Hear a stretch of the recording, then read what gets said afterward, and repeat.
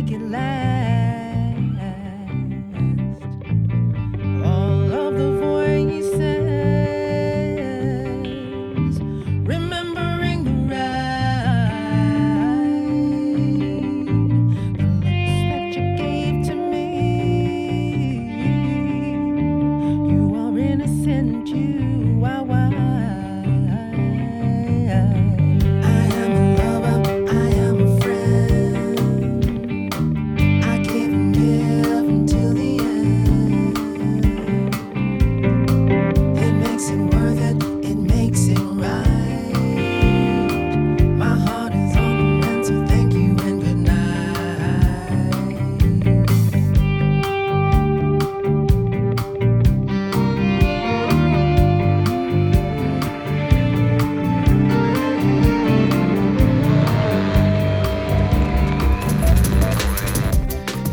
You're listening to Play It Like It's Music, exploring the lives and craft of the people who play.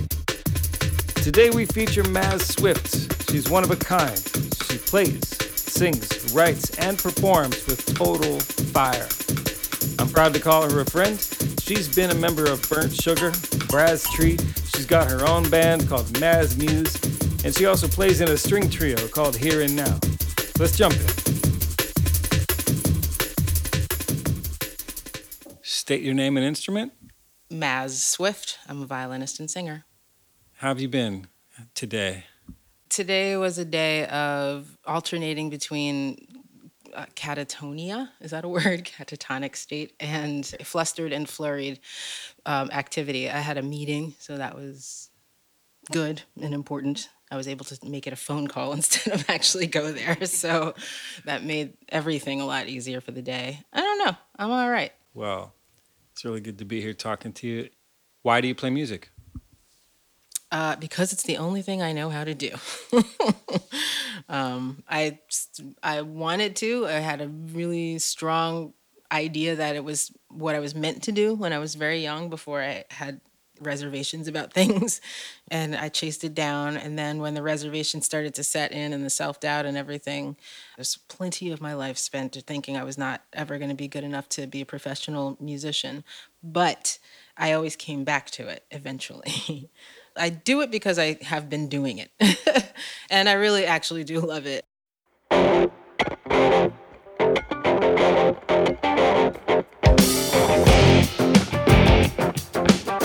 I just want to ask you, like in the very beginning, like let's go to the very first time you knew that you were hearing music as a little person, and then the first time you touched a musical instrument. Can you tell me about those moments? Wow. I remember being aware of music, I guess, my parents always listened to it, not obviously, but they're like real lovers of it. So it's just always been around. I think part of my history and story as a violinist has been like me hearing this thing and being like, what's that? And they're like, that's a violin. And I'm like, oh, that's what I do. And they're like, what? A violinist plays the violin, right? Yeah, so I'm a violinist.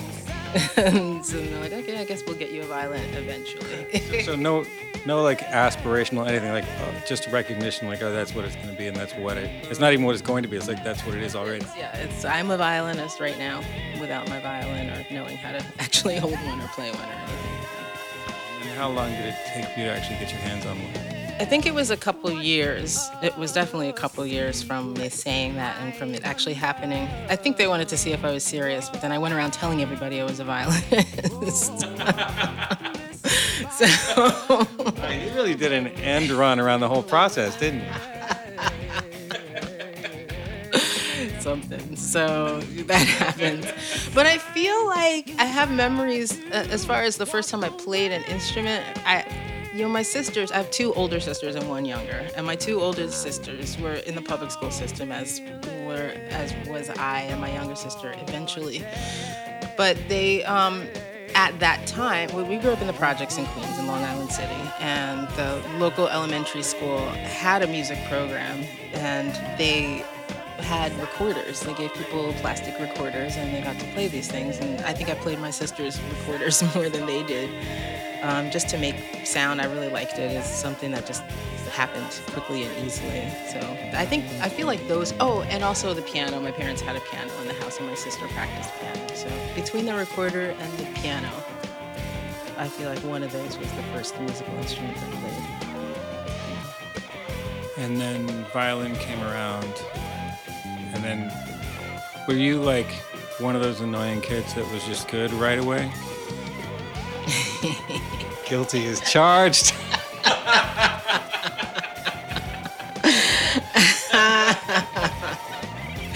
The future looked so bright.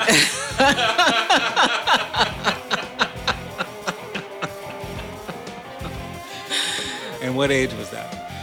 6. 6. So, yeah, no, that's super late. I mean, I started when I was 7, and, it took me a while after that. Still taking some time, but let me skip forward. Like, what was the first paying gig you did? Like, first time playing for money? Well, first time playing for money was in the subway, but first paying gig was, I'm going to say, oh, definitely. It was with Alexis Hightower. She's a singer-songwriter, and she saw me playing in Washington Square Park and came up to me and asked me if I'd like to go with her band to Spain. And I had never been out of the country for music anyway. And I didn't even have a passport. I got a passport. And yeah, that was like my first gig. But the very first gig was like a trial run kind of thing with her at Joe's Pub. Mm-hmm. So yeah, I started at Joe's Pub. And at this point, you were how old? It was 2000, I think. So it was like 29 or 30 or something like that. Were you doing other jobs in your 20s to pay rent? Yes. I worked in a body piercing shop and tattoo. And then I left New York and lived on a farm for a couple of years. It was an artist's sort of commune. And I actually quit violin for a couple of years during the time before I left New York. And then when I went back to New York is when I picked up the violin again. So, but yeah, and I was on that farm. And then when I came back, I was working in a mom and pop shop, like a office supplies shop as the buyer. So you're like a legitimate adult. You're not like... Yeah, I was an actual adult. Yeah. I didn't mean that in a derogatory way, but there's like people that they start working in music right away and then they never know how to do normal people things, and you're not one of those people. Right. Yeah. I mean, yeah, I hated it, but I did it. Yeah, I hear you there. Do you want to play something? Sure. Let's see what we got.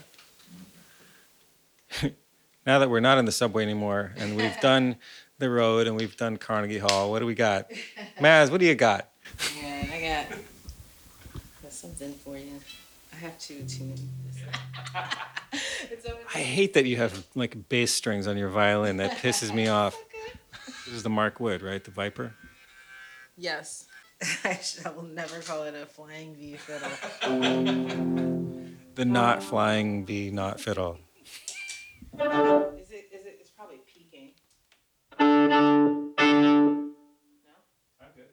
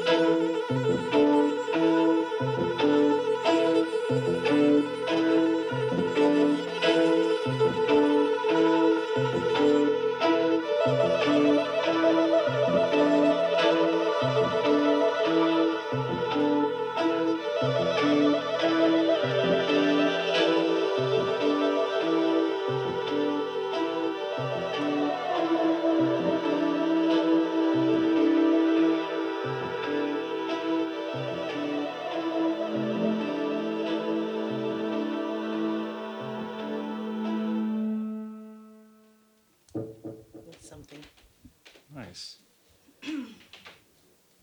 So I know you got some classical in your background. At what point did you start improvising? Was it right away, or did you have to be given permission or learn how to do that or Well, I had to something? be given lots of permission and time. You know, I had a boyfriend at Juilliard who was a violinist also and really into the idea of improvising. He wasn't very good at it per se, but he was free. So it was like helped him, you know, he didn't have that fear that a lot of people have. So it was interesting to me. He was actually roommates with Dave Egar, who you know is like a killing improviser. We're going to talk to Dave. Awesome. So yeah, so and I always really admired Dave for that too. So I thought about it, and then I tried it once, and sounded terrible, of course. So I never did it again, which is the classical musician's approach to improv. But no, I didn't really get into improvisation until I went to that farm and lived on the farms. It was part of their philosophy was improvisation, and that was a revelation, actually. What about this farm? What happened at the farm? What happened at the farm? That's a great title for my bio. What happened at the farm? They had this whole philosophical like component about they were trying to create a new kind of culture and like what's the word, like prototype it for the world, you know. One that was based on collaboration and non-competition and pure honesty and life artistry, like even down to like, you know, the guy who sweeps the floors makes it an art of, you know, so everybody has purpose and meaning and value. And Was this a religious place? no, but no, but it was very dogmatic. and It wasn't the Amish either. and it was not the Amish, but it was cool because I got a lot of skills, not just like you know, physical, like being able to do things, like learning how to do things with my hands. And I worked with goats. I was a goat herd for a large portion of that time. It was amazing. I freaking love goats. Goats are awesome. They're little assholes like me, but I get to be the boss asshole.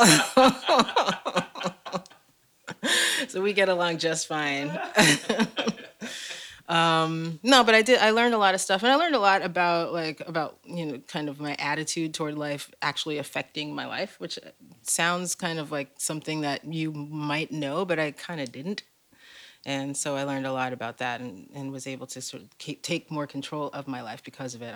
I'm sure of that. So the farm itself was weird. It had all these high ideals, and they didn't really put a lot of them into practice. And it was not a fair place, and it was not a friendly place in a lot of ways. And a lot of shit went down that's just like ridiculous and like bordering on truly horrible, like awful. But at the same time, like I got a lot out of it, and kind of really became. I feel like that's where I really became an adult in a way, like responsible for my own actions, even though I was like, you know, 23 years old or 24 at that point, but like became aware of the responsibility. I know some people who've had some weird experiences moving into. I mean, there's like any number of alternative model communities around the world, and some friends of mine moved to the desert in Arizona, some Buddhist thing, and some people died. Like it was rough, you know. And we got like Jonestown as well. Like there's all kinds. There's all kinds. Oh yeah, so that's another thing we have in common because I wasn't really gigging seriously until around 30 and after 30. So okay, cool. Let's start a society. We'll model it. Goats are big improvisers, right? Yes, they are, but they're also very predictable. They're awesome. I have to say, like, go back to goats. Whenever I think about them, I think of just how jerky they are and how they'll just like kick your shit over if they're just to do it. They're little assholes. Anyway.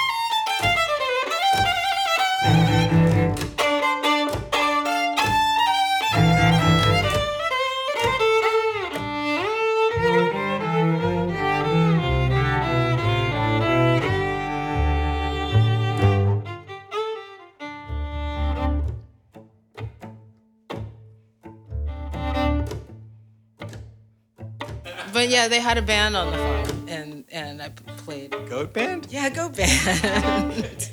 All right, all right. Yeah, so that's where I started trying it out, and I think the difference was, in my mind, improvisation had to do with jazz. Like you couldn't separate the two. I couldn't separate the two in my thinking. So so what sounded terrible to me was that I didn't sound like a jazz musician, like I didn't have the accent, so to speak. So I mean, you didn't have a wealth of cliches. Again, no comments. Yeah, but also I didn't have the vocabulary. I just didn't have I didn't have like a harmonic understanding of a jazz musician. I'd never been, I'd been exposed to it a lot, but I had not studied it. And then when I realized when you had to study it, then I really just ran the other way because I was tired of studying.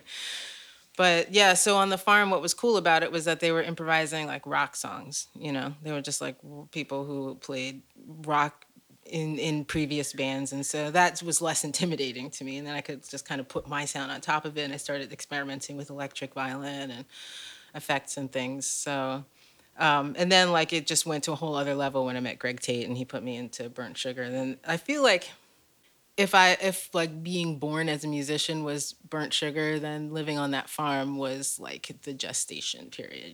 Like I just started like it started happening, and then it really started happening. Now she's on the other side.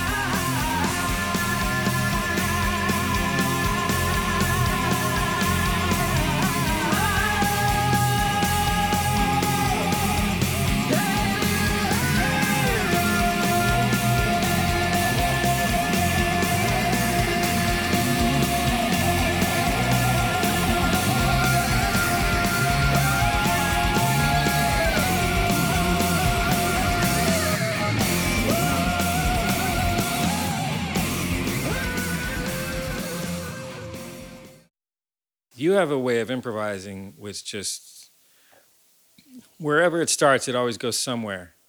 And like there's just a pure imagination that takes hold. Now, I've seen you play in a bunch of different settings, and that thing is always there where it's like wherever you are, at some point it becomes a Mazz thing.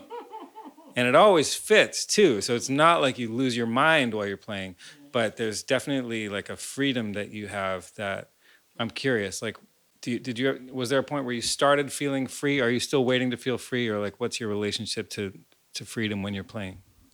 Wow. I think that it's a lot like meditation when people say, I'm not good at meditation, but there's no such thing. It's just like whether or not you can like sit still and be okay with all the shit running around in your brain. I feel very free in it, and I feel very like it was the greatest education being part of Burnt Sugar, to be honest. Like, I think that's really where it was like a profound sense of like safety and value. Like everything, like it didn't matter what I put out. It was like valued and part of a really important thing that was happening. So maybe that's what gives me the confidence now. I feel like that was an experience that like really went inside me on a cellular level. So now I still have shit running through my brain. Like just now, I was like, oh, I think I just did that slide for the gazillionth time. And I really like but it feels so good to play it. But then I listen back later and I think that sounds terrible and I should stop doing it. Like, you know what I mean? Like I have those thoughts, but they're so small and they're so like, they don't have any effect actually on what I'm doing. I don't think, you know? There's a strident flavor, which I, as a cello player, I associate that with violinists, and I don't generally like it. But if someone does get up with the right attitude and they're like, I'm doing this, I'm saying this, and it's like whatever, you're starting the Brahms concerto, I get it, So like I have a stereotype about violin players that does that. You definitely bring like a violinistic, strident tone, but you do stuff with it that no other violinist does. But, I know creative violinists, and a lot of them kind of abandon the stridency. So like if, fiddlers will fall back on their fiddle chops. Classical people will fall back on their classical chops. If they're feeling like they need to prove themselves, they'll fall back on something familiar. And, you have all that stuff in your chops too, but I never get the sense that you're falling back on something. That's really cool. That's very cool because I don't think that I am, although I do think there are licks that I play, like certain patterns that my fingers fall in all the time, which drive me crazy because I'd love to just do something unexpected to myself. But I think the 100% goal is making something cool.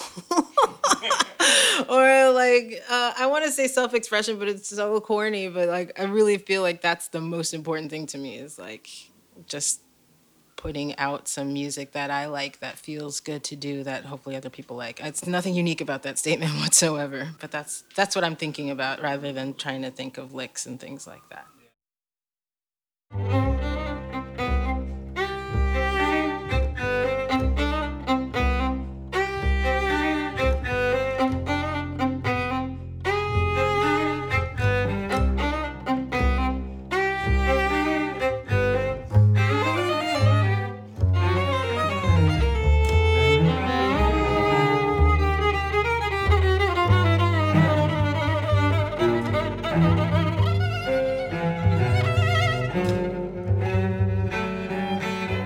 So what do you think that, I'm asking you questions now, what do you think improvisation as a musical tool or style or like genre serves?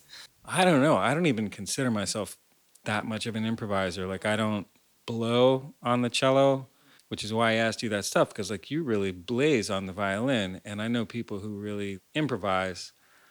I compose things. I'm more of a producer and a songwriter than I am an improviser. So I'm always thinking of doing something that I can repeat. Like I'm trying to build a little structure that I can, maybe build a vehicle for myself. So I write a song in terms of I want to take this to another place. So I build it ahead of time, make prototypes or whatever, and then I test it out. And then at some point I have a song that I know I can bring places. But there's a lot of advanced planning that goes into that and construction. It's not an improvisation. So in that phase, I might improvise to come up with stuff. But if I come up with something I like, I'm going to work with that thing and compose with that. And it's really rare that I'm improvising on a stage. So yeah, that's one of the things about you that blows me away. It's like you just got the improvising thing. Like you will tell a story. Like if you give Mazz the spotlight, she's gonna do something with it. If you give me the spotlight, I'm gonna take a minute to get used to the, you know. Be grumpy about it. Yeah, well, not necessarily grumpy, but definitely I'm gonna have to get my bearings, you know. Right, yeah. And then by the time I've gotten my bearings, usually people have moved on. So I never really, you know, the improvising thing never took off. I'm always dreaming that someday it will. But I think it will, but you have to do it. You have to do it. Like you have to do it all the time. Like that's the only way your thing is going to take off. I think you have a lot of potential that way. I can't wait to see it. thanks. It always surprises me when you say you're not so much of an improviser, because I think of you as a complete musician, and I think that I know that you'll be so tasty once you just get comfortable with it. I think for me, just personally, I have a thing with improvising where at some point my reach exceeds my theoretical and technical grasp too much. You know, you should always be playing a little bit beyond your abilities just to keep that fire burning. But I always tend to just go off the rails a little bit and then I get lost. So like I've had plenty of great moments improvising on stage. It's not like that has never happened for me. But in terms of my feeling like an improviser, like I feel like until I know more of the functional harmony, you know, ins and outs and voice leading and things like that, and then just like knowing how to keep track of my motivic development and formal like there's do you think I have any grasp of any of that shit? I don't even know what that means. Right. So, You know but what I like, mean? there's that side of thing, and then if there's other people who I dig who just have that fire burning and it's like coming out of them, and they're not keeping track of jack, you know, they're just playing and it's working. I've never really been one of those people. So I'm like, in terms of being cultivated as hell, I'm not them, and I'm also not burning up in that way. I categorize you as a burner, and it works great. So like, you don't need the other stuff.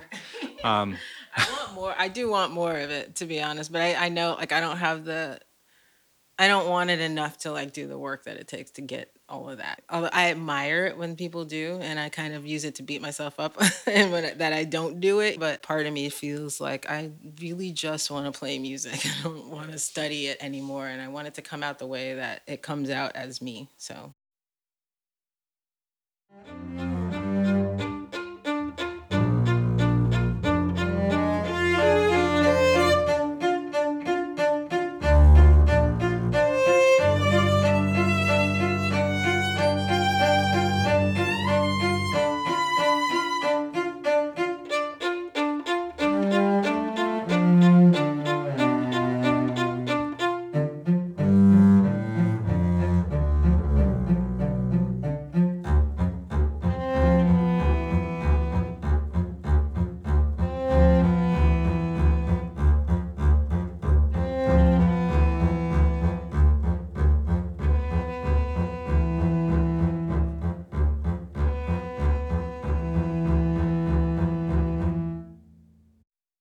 You play your ass off and you work your ass off. Like you're legit. So speaking of work that you don't do, tell me about practicing. Does it happen? How does it happen? Why and when and where and what? Usually it happens because I have a specific thing coming up that I want to prepare for. So I just did a solo show, and so I had to put a set together. I was thinking about just going out and just improvising the entire show. But then I felt like, well, maybe just have like a couple of outlines. And like that thing that I just played is something that's been like a blueprint that I've had for a long time that is different every time I play it. So I'll get something together for that reason. I practice a lot of, like when I have a classical concert, I practice a lot for that because it's something that it just requires so much freaking time. Do you do a lot of classical gigs? Not a ton, but I do at least one a year because I play in a string quartet. So, well, it's not.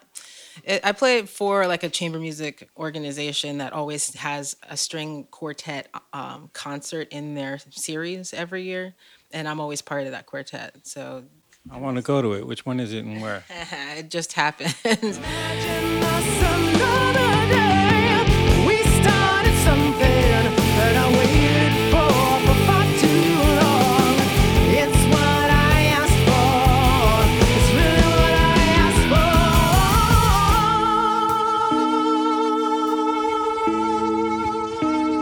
Na na na na na.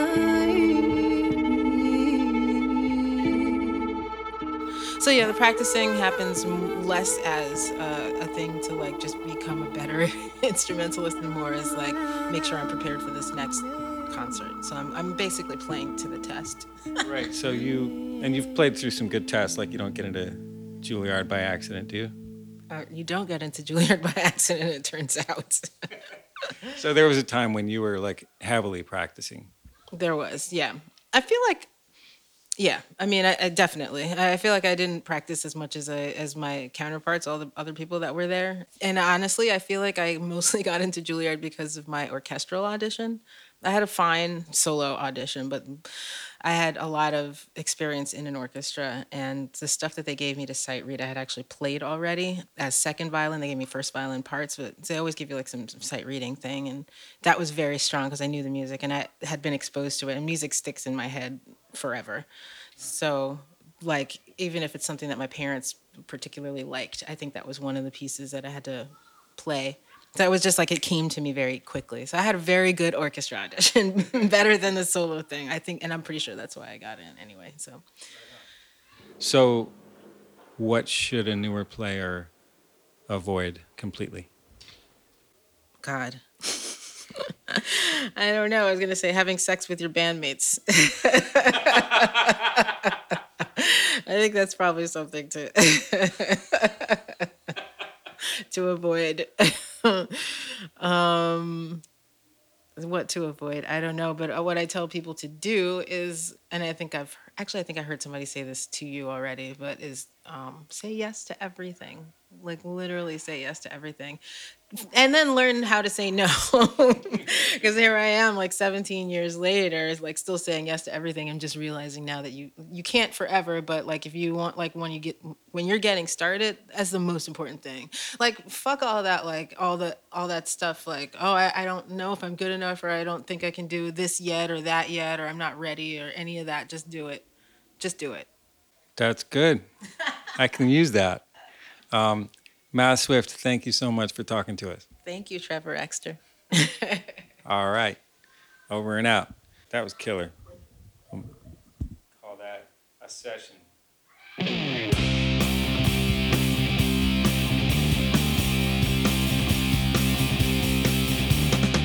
You are the only one in a cold-hearted war. Stood for the lonely one, the desperate for more. The days of waiting won't pass you by. No one can ever say that you didn't try. The ones you won't let go, their rapturous stance. That was Mazz Swift, violinist, composer, singer, bandleader, raconteurist, recountationist, no idea, and general force of nature. Thanks to Mazz for her time and for being and doing all those things. You can find her at mazzmuse.com. Her Twitter and Instagram handle is mazzmuse, and you can also buy her record. This record, underneath me, right now. Go buy it. I did. That's our show. Thank you for listening. This is Play It Like It's Music. Thank you so much for listening to the show. It means everything to have your ears and support each time you pass the link to your friends, review us on the web, and help out financially. These are the players I admire the most, and as a working musician myself, I'm always looking to get to know them in a deeper way, find out stuff that might help me become a better musician. I love sharing these moments with you and reading your feedback and questions at our website, playitlikeitsmusic.com, where you can browse other episodes and support the show. We are 100% listener funded. It's how we can have the conversation we need to have in an age when we're all contending with a mutating professional landscape, jacked revenue streams, and a lot of noise out there in the culture. These are exciting times. It's almost as if the simple act of playing an instrument is a revolutionary one. We don't draw any lines between scenes or styles. So if you haven't done it already, head over to the website and join the community. You can use PayPal or make a recurring pledge through Patreon, where we offer a selection of merch and rewards. As always, thank you for listening, and remember to play it like it's music. I'm Trevor Exter.